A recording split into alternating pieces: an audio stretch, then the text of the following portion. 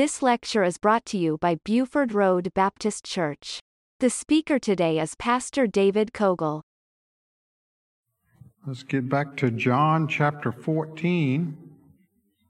All right, as we know, we've been covered, when we got down through chapter 13, Jesus had that conversation with the disciples and just beginning to really explain to them a lot of things, and he'll continue to do that in chapter 14 of what's going on as he heads towards the cross. And of course, he made known to everyone who would betray him, and Judas has gone out, and he's preparing to do that. And we can imagine, we can imagine the atmosphere, the thinking of the disciples, of some of the things Jesus has been telling them. I mean, it was kind of really depressing to them because they're going to be losing Jesus, and he's going to be going away, and he's going to the cross and all these things. And then, he had to rebuke some of the disciples in chapter 13. And of course, they not knowing that Judas was going to do what he did. So as we got into chapter 14, just briefly, Jesus wanted to kind of help these disciples, letting them know, because this is a close connection between chapter 13 and chapter 14. And as the disciples some of them had been rebuked, Peter had been rebuked, and many there, as Jesus instructed them, hey, I'm leaving you. And so they, of course, were told about the one that would betray them and Peter. And so all this depression had started to filter into them. And Christ said, you know what? I need to bring a little bit of encouragement here. I need to try to help them. That's what the Lord does for us. There are times in our life when we go through these deep, dark times of things that happen that we wasn't expected, or things in our life. And I'm so glad we can turn to the Scriptures and we listen to the Holy Spirit, and we can get comfort in those things. So that's why he started off chapter 14, verse 1, let not your heart be troubled. Ye believe in God, believe also in me. So he just wanted to set the stage there to say, listen, I know you're troubled right now, but I don't want you to be. I want you to keep believing in me. I'm going to be leaving, but believe in me. And then he, of course, mentioned how that he's going to prepare a place for them. And so, verse 3, if I go and prepare a place for you, I'll come again and receive you unto myself, that where I am, there you may be also. So all of those 3 verses are really comforting to the disciples, even though there's still questions in the back of their mind, as we see on down in this chapter here. But they are starting to be comforted about what Jesus is saying. And, that's I will come again. That's just wonderful words. I'm so thankful that it's the Lord coming back for us. He's not sending anyone else, but it's the Lord himself that's coming for us. And so then we start to hear some questions from some of the disciples here. And verse 5, Thomas said unto him, Lord, we know not whither thou goest. How can we know the way? So, yes, they are still overwhelmed with this prospect of Jesus leaving. They're still wondering about how all this is going to happen, when it's going to happen. And Thomas doesn't understand the meaning of Christ's statement here. And Thomas objects to that because he doesn't know where Christ is going. Well, you said you're leaving. Where are you going? He doesn't know that, much less the way to get there. So he doesn't know so those were legitimate things that they're asking there. Jesus said unto him, and this is, of course, the famous I am statement, I am the way, the truth, and the life. No man cometh unto the Father but by me. So the only way is Christ. He's the only door to heaven, and we know that. And he is the truth, and He is the life, and we really cannot approach the Father unless we do it through Christ. And so that great I am statement there is something that we use all the time, and it should be told to this world we live in today that Jesus is the only way. You know, the world wants to say, no, there's many ways. The world wants to come up with something different all the time that we can get to heaven, and they preach that stuff to people, and people, want to believe those things. But Christ is the only way. That hasn't changed, never will change. So we get to verse 7, kind of where we pick up where we left off here. If ye had known me, ye should have known my Father also. From henceforth you know him and have seen him. So to know Christ, and this is what Jesus is saying over and over again, to know Christ is to know the Father. Now, did the disciples know Christ? Yeah, they had walked with Him. They had ministered with Him. They had been with Him. They had listened to His preaching and teaching, and they knew Christ. And so what He's saying to them, if you know me, listen, you know the Father. And He'll emphasize that over and over again. Verse 8, Philip saith unto Him, Lord, show us the Father, and it sufficeth us. Turn, if you will, to Exodus chapter 33 for just a minute. Because Philip is what Philip is actually asking here. He's asking that Jesus will manifest God's glory to them. I mean, he really wants to see something that will say to him, this is the Father. And it's exactly what Moses asked at one time. In Exodus 33 and verse number 18, and notice that very first verse, he said, I beseech thee, show me thy glory. And that's kind of what Philip is saying to Jesus too. Show me the glory here. Show me something that I can see here. He wanted a manifestation of the glory. And you remember what God told Moses? He said, I will make all my goodness pass before thee. I will proclaim the name of the Lord before thee, and will be gracious to whom I will be gracious, and will show mercy on whom I will show mercy. And he said, Thou canst not see my face, for there shall no man see me and live. And the Lord said, Behold, there is a place by me, thou shalt stand upon a rock, and it shall come to pass, while my glory passeth by, that I will put thee in a cleft of the rock, and will cover thee with my hand while I pass by. We sang that old song, He hideth me in the cleft of the rock. And I will take away mine hand, and thou shalt see my back parts, but my face shall not be seen. So Moses wanted to see the glory of God. He wanted to see a manifestation of that. And Philip said, you know what? If you show me something, show us all something, Christ, that will suffice us. That will get us to what we can understand here. So go back to chapter 14 in John. Verse number 9, Jesus saith unto him, Have I been so long with you, and yet hast thou not known me, Philip? He that hath seen me hath seen the Father. How sayest thou then, Show us the Father? So Jesus answered him in that respect, I don't need to do anything special here for you, Philip, and the rest of the disciples right now. Y'all have been with me. Y'all have watched me. You see me do miracles. So he says that I've been with you for quite a while here. And so once again, you're seeing the Father through the Son. And throughout his ministry, and we covered some of this back in chapter 1, verse 18, and chapter 10, verse 30, Jesus said the same thing. Now, verse 10, Believest thou not that I am in the Father, and the Father in me?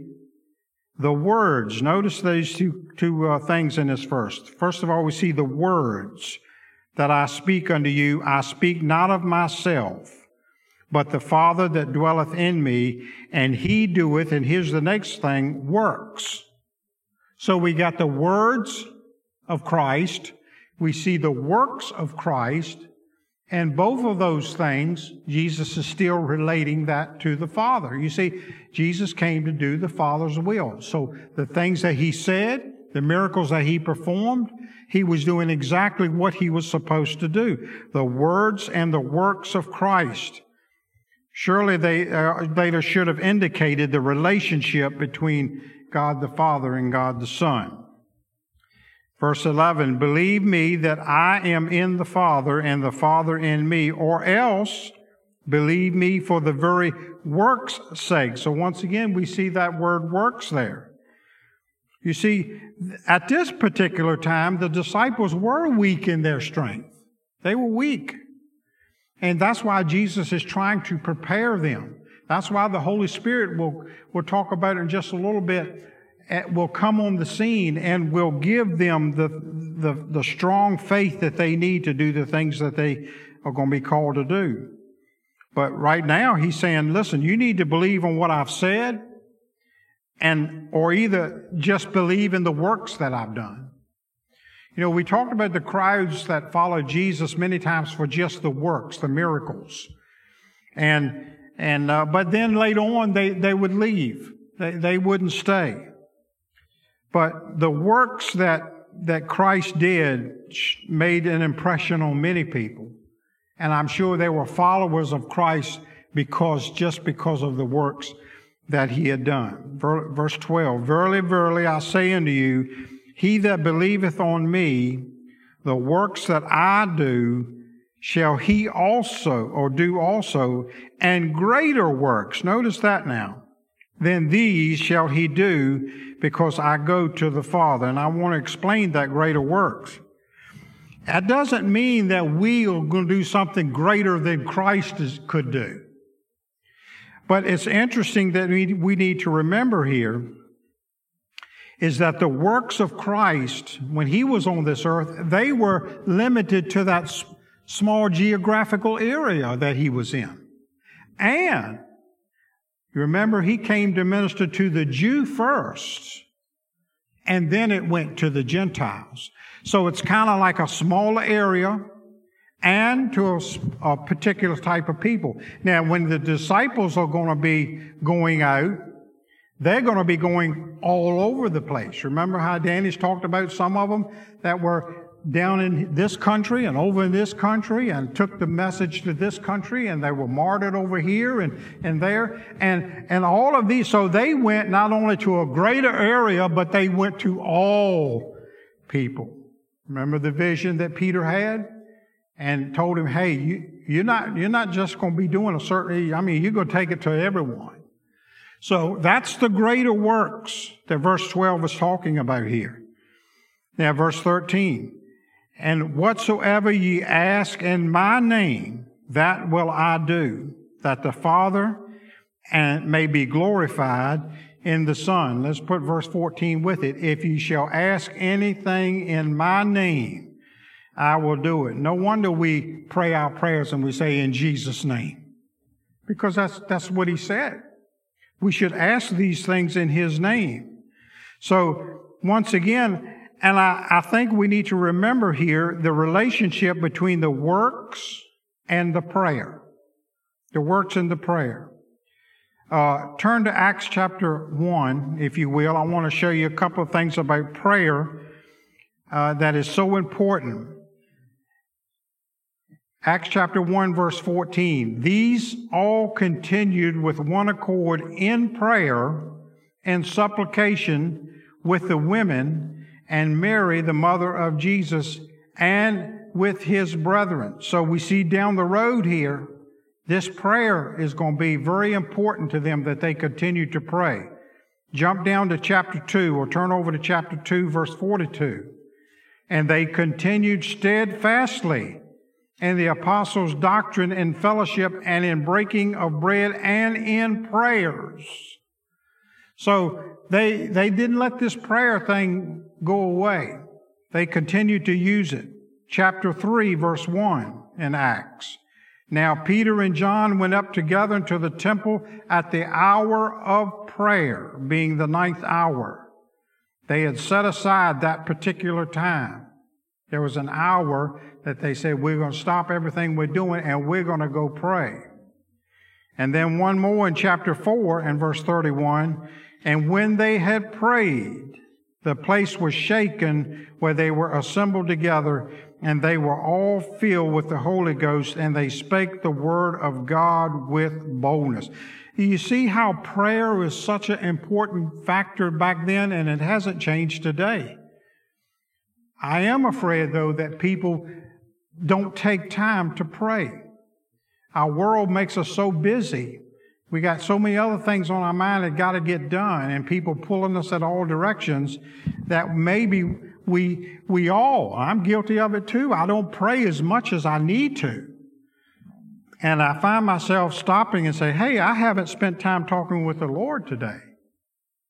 And especially if I'm going to be doing something for the Lord, I definitely want to pray and ask for His help.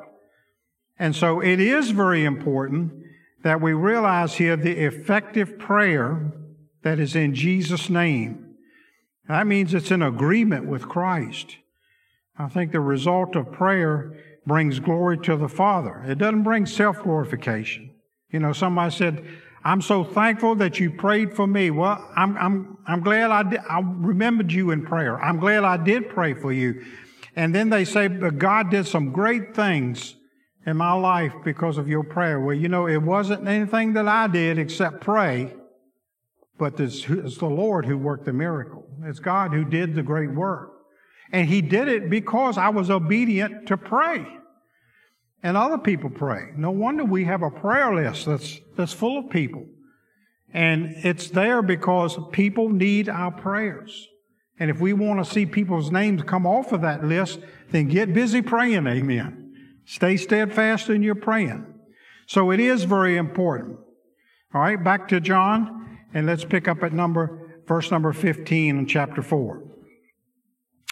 And he's used these words many times before, the words love and commandments. We see that over and over again.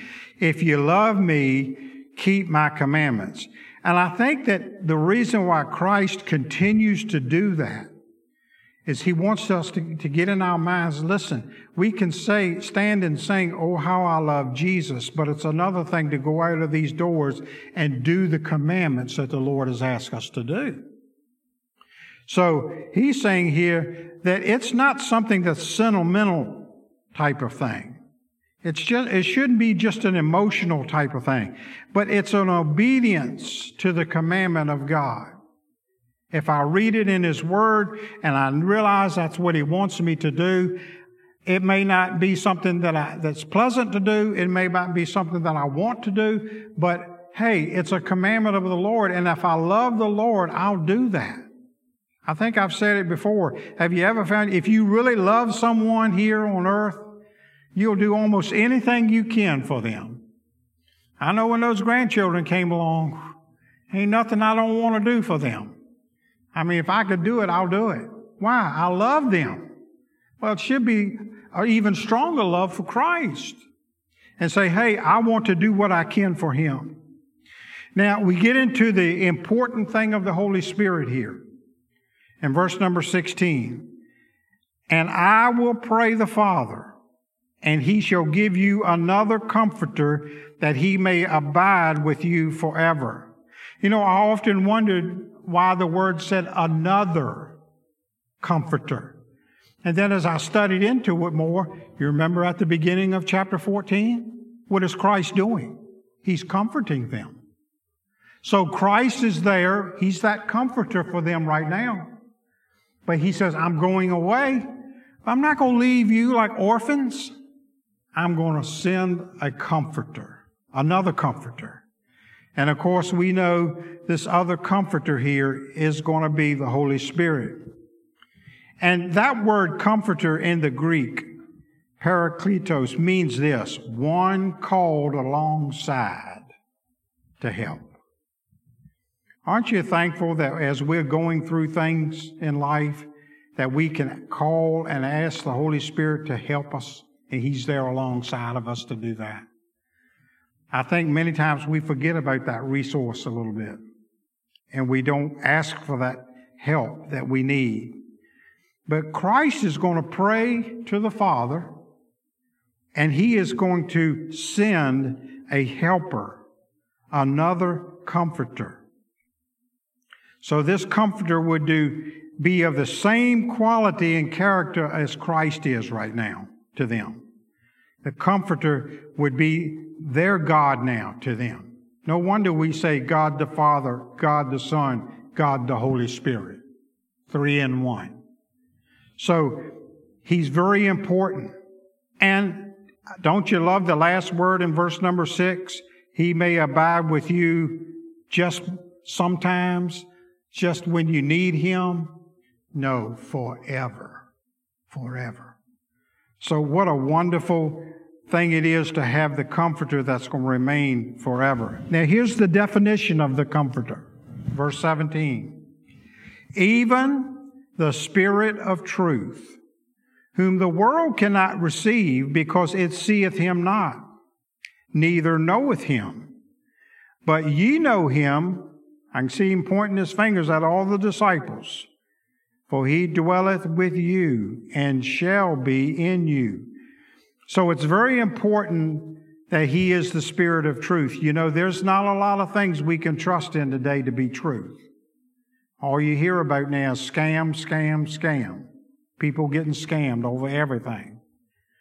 They lose money, they lose possessions, they lose all kinds of things because people scam them. Well, you don't have to worry about the Holy Spirit doing that. He is the Spirit of truth. He is the helper. He is the Holy Spirit. We also find in chapter 16 and verse number 13. If you turn over a little bit, we'll get to that later on, Lord willing. Howbeit, when He, the Spirit of truth, is come, He will guide you into all truth. For He shall not speak of Himself, but whatsoever He shall hear, that shall He speak, and He will show you things to come. So when the Holy Spirit whispers something in your ear, in your heart, we can be assured we can follow that. We can be assured we can listen to that.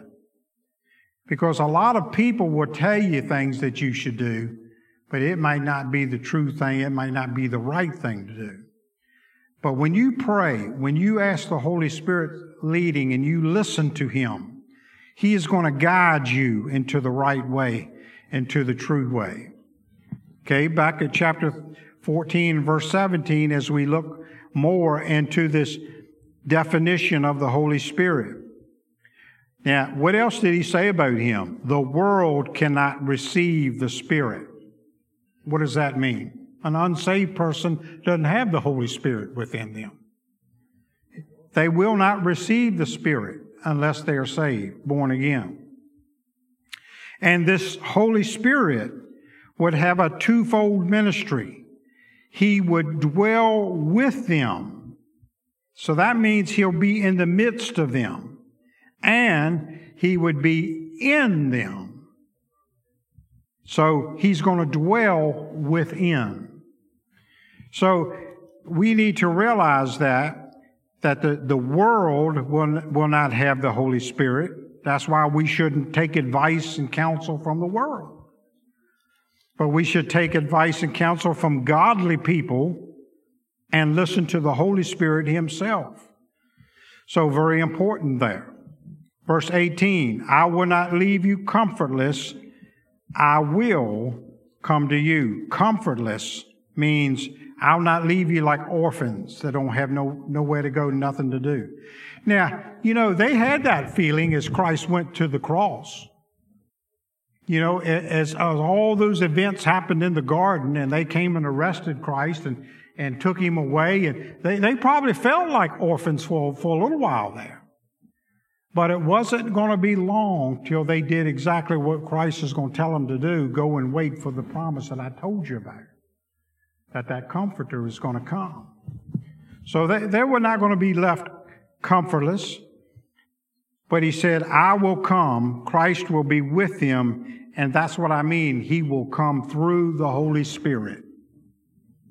Don't take away the Holy Spirit, God the Father, God the Son. Don't try to confuse things about that 3 in 1 and say one's more important than the other and one doesn't mean anything as much as the other. I mean, that's not what we should be focusing on. All three are going to help in every situation. And we'll talk about that in just a minute, how that really works. Verse 19, yet a little while, and the world seeth me no more.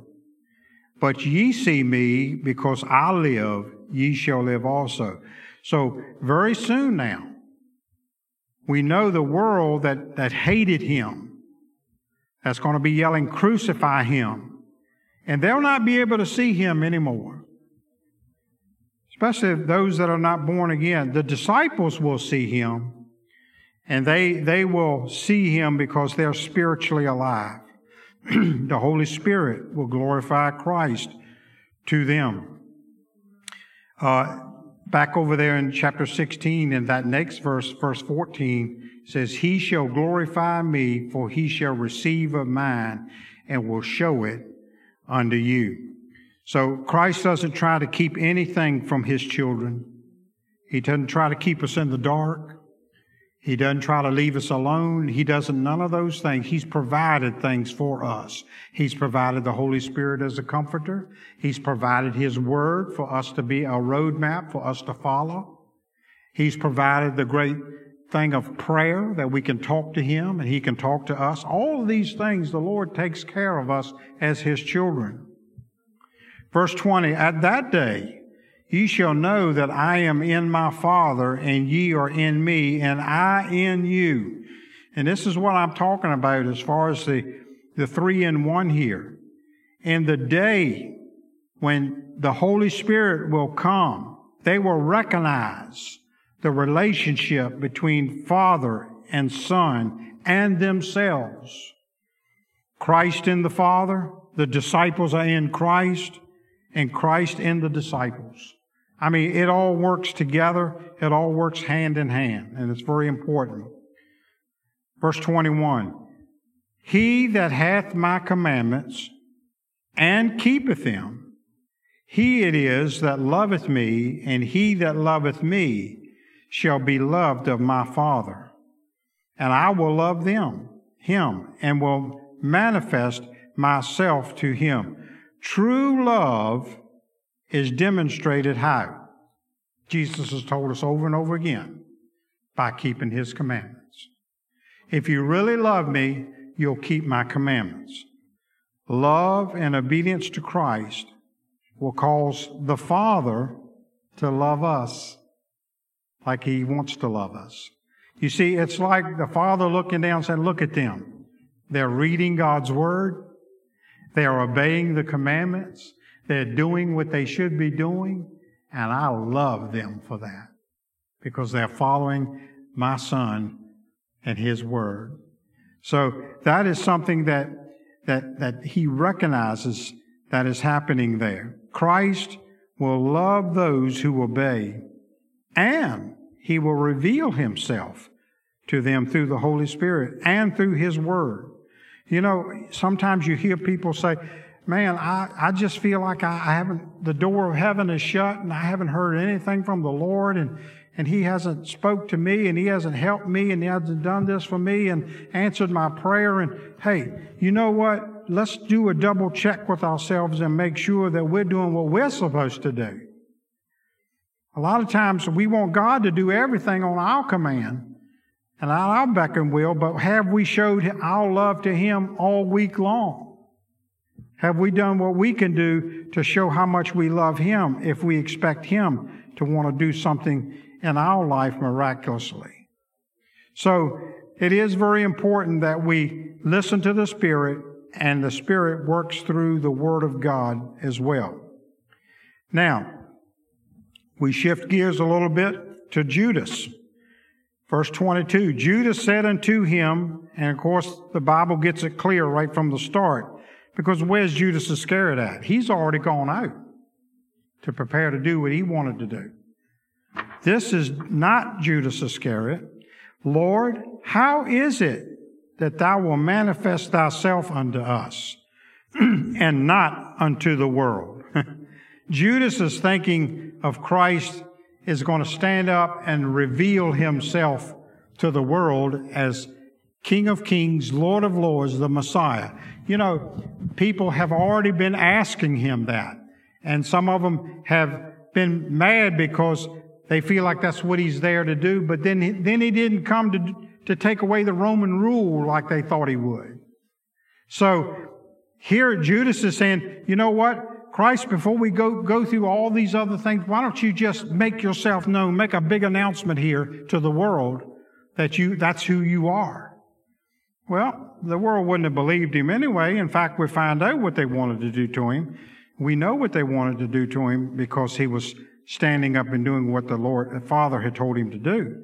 So we find here that this Judas that's asking him this question here, he really has that limited revelation of who the Messiah is at this point. Verse 23, Jesus answered, said unto him, if a man love me, he will keep my words, and my Father will love him, and we will come unto him and make our abode with him. That word abode is important too. He that loveth me not keepeth not my sayings, and the word which he hear is not mine. Notice that, but the Father's which sent me. So the answer to Judas here, question and so forth, Christ is just saying this. The answer of Christ is based on obedience. The Father and the Son will come only to those who love him and prove their love to him. And that's what that word means, abode. He abode. That's what the Holy Spirit was going to come to do. It's come to abode with them, be with them, just like he is with us today. Father and the Son will make their home in the believer. But what about these people who disobey the Word of God? That's a rejection of the Father. That's a rejection of His Word. And so he's very blunt about that and saying that those that do not keep His sayings or the Word, they don't hear Him. They're not the Father. You can tell folks who really love the Lord, who love His Word, and you can tell people who don't care about either one. They may have a facade on the outside where they look like a child of God, or they look like a Christian. But that will come out. You will definitely know that. Verse 25, these things have I spoken unto you, being yet present with you. But the Comforter, and we've talked about that, and he tells it exactly who he is, which is the Holy Ghost, whom the Father will send in my name. He will teach you all things and bring all things to your remembrance whatsoever I have said unto you. Christ has said a whole lot of things to these disciples in these last couple of days up there. And they're not going to remember everything that he said, but Jesus is saying when the Holy Spirit comes, He's going to help you remember some of these things that I have said unto you. He's going to bring these things back to your mind. The Lord knows that I need help sometimes with my mind. I cannot remember things unless I write them down. Put them down somewhere. I'll forget it. But you know, isn't it wonderful that there are many times right out of the blue, the Holy Spirit will help me remember a scripture that I need to help tell someone, or be a comfort to someone, or some thoughts that would just help them in that time. And I rely so heavily on the Holy Spirit to do that. And He does. I don't ever want to preach or teach without the Holy Spirit helping me. I tell you, and I never do it without asking Him to do that. Because I know I need that. Because there are things that I hadn't even planned on saying that the Holy Spirit will bring to me while I'm teaching or preaching, and these things is what needed to be said. But it's through the Holy Spirit's leading and helping. And the same thing will go with you when you're talking to someone about Christ or just being a comfort to someone. You can rely on the Holy Spirit to do these things. Verse 27, peace I leave you with you, my peace I give unto you, not as the world giveth, give I unto you. Let not your heart be troubled, neither let it be afraid. We can talk of the word peace, but I tell you, it's a big difference when he says, my peace. Can you imagine that? The Lord's peace, the peace that the Lord had in this whole situation. Boy, that's peace right there. That's peace we really don't understand. We can't even grasp on. But that's the kind of peace that we need. Peace in the hour of sorrow for these disciples. But Jesus promised this unique kind of peace here, my peace. And that peace is so different from the world's peace. I mean, the peace that would calm and trouble fearful hearts. And that's what we need many times in things we go through. Only God can give us that kind of peace that would help us. And it's very important. You know, you praying, when you're going through something, pray for that. Lord, give me your peace. I need your peace in this situation. Something that really will help me and comfort me and bring me through that. Verse 28, ye have heard how I said unto you, I go away and come again unto you. If ye love me, ye would rejoice. Look at that word. That's probably the furthest thing from the disciples' minds right now. Rejoicing over Christ leaving. Because I said, and this is the reason why they can rejoice. Because I said, I go to the Father, for the Father is greater than I. And now I have told you before it come to pass, that when it come to pass, ye might believe. So the true love would cause the disciples to actually rejoice because Christ is going away to prepare a place for them, just like He is for us. And it will bring glory to God the Father. And what happens in return?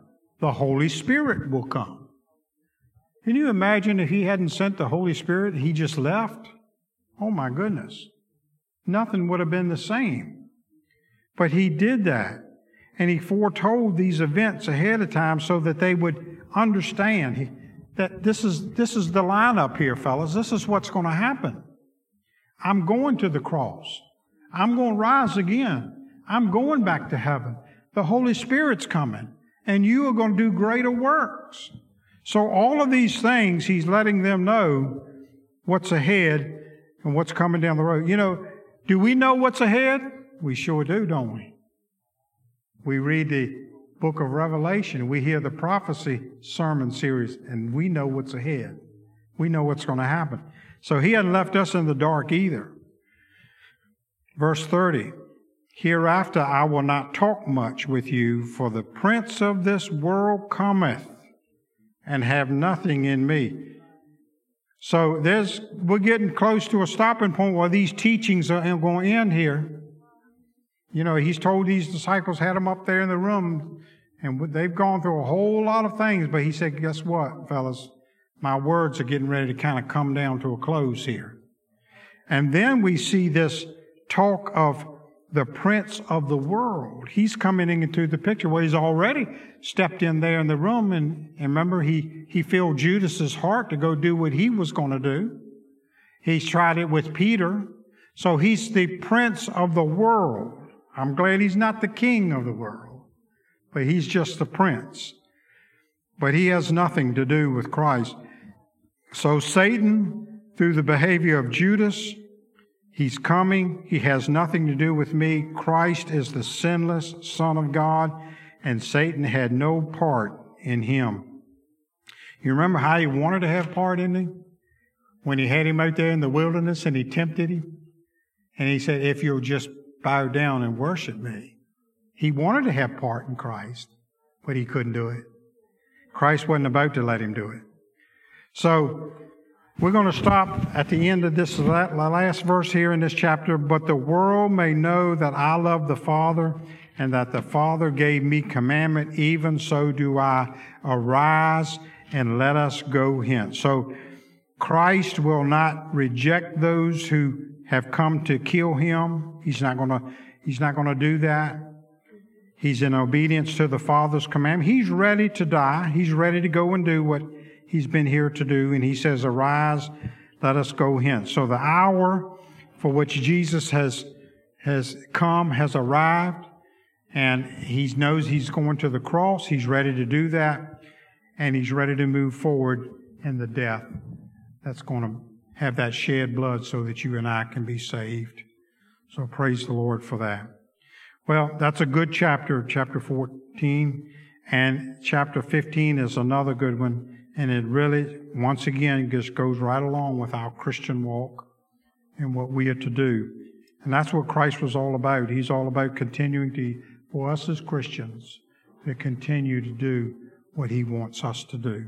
Amen. You listen to Pastor David Cogle. For more information, visit our website at BufordRoadBaptistChurch.com.